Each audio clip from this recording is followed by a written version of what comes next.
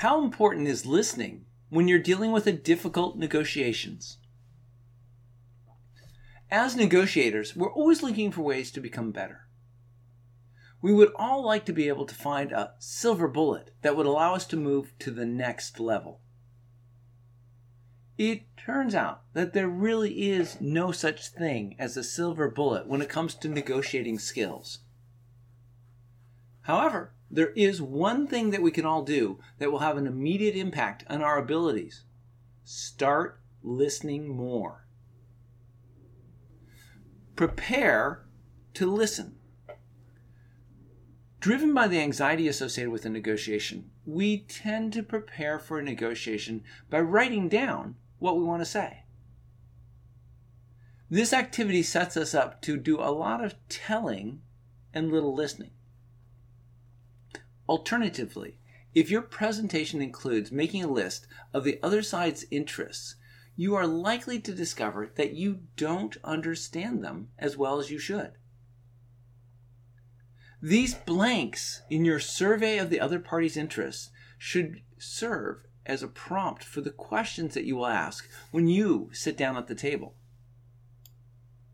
If you enter a negotiation with a list of questions rather than a list of arguments, you are more likely to do the smart thing and spend time probing your counterpart's interests.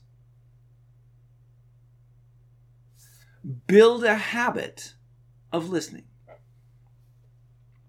If you are a professional tennis player, you would not try out a new backhand in the finals of Wimbledon. Yet, negotiators often wait for our most important negotiations to focus on changing our listening habits.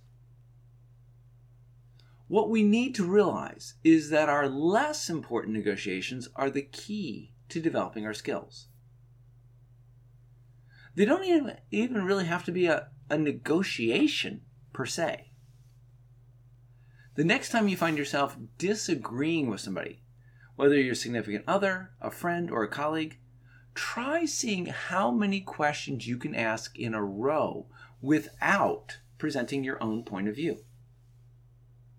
You could even somehow time yourself to see how long you can keep inquiring without giving your opinion. What you'll find out is that it's often harder than it sounds. Set benchmarks for this listening, and you can try and ask more questions each time. Use Pavlovian conditioning to improve your listening. What we need to understand about humans is that if we get some kind of reward for listening, we'll do it more. If you want to improve your listening skills, then there's an exercise that you can do with someone close to you, such as your partner, parent, or child. What you'll want to do is to raise an ongoing dispute that you've had with them. Tell them that you're worried, that you don't understand their viewpoint well enough, and you want to learn more.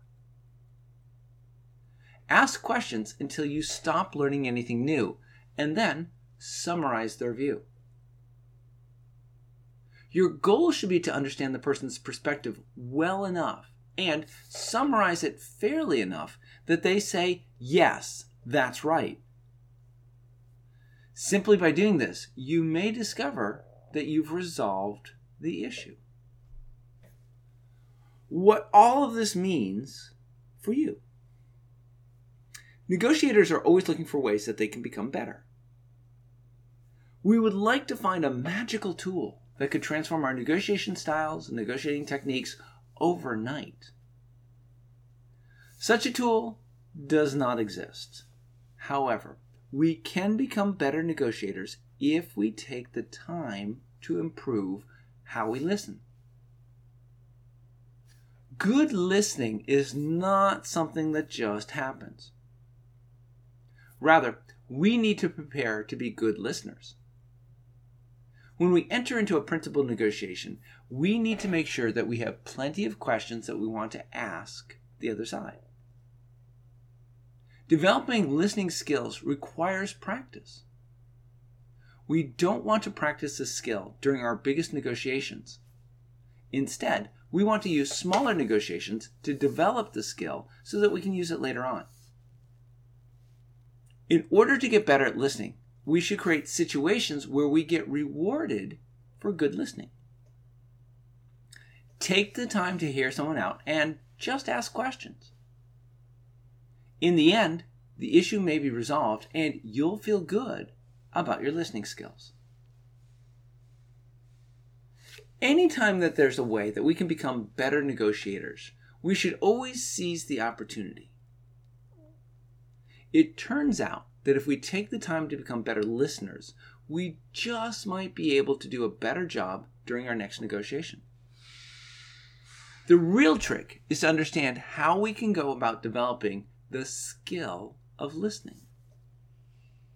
Once we've mastered this skill, we'll be able to get more out of our next negotiation.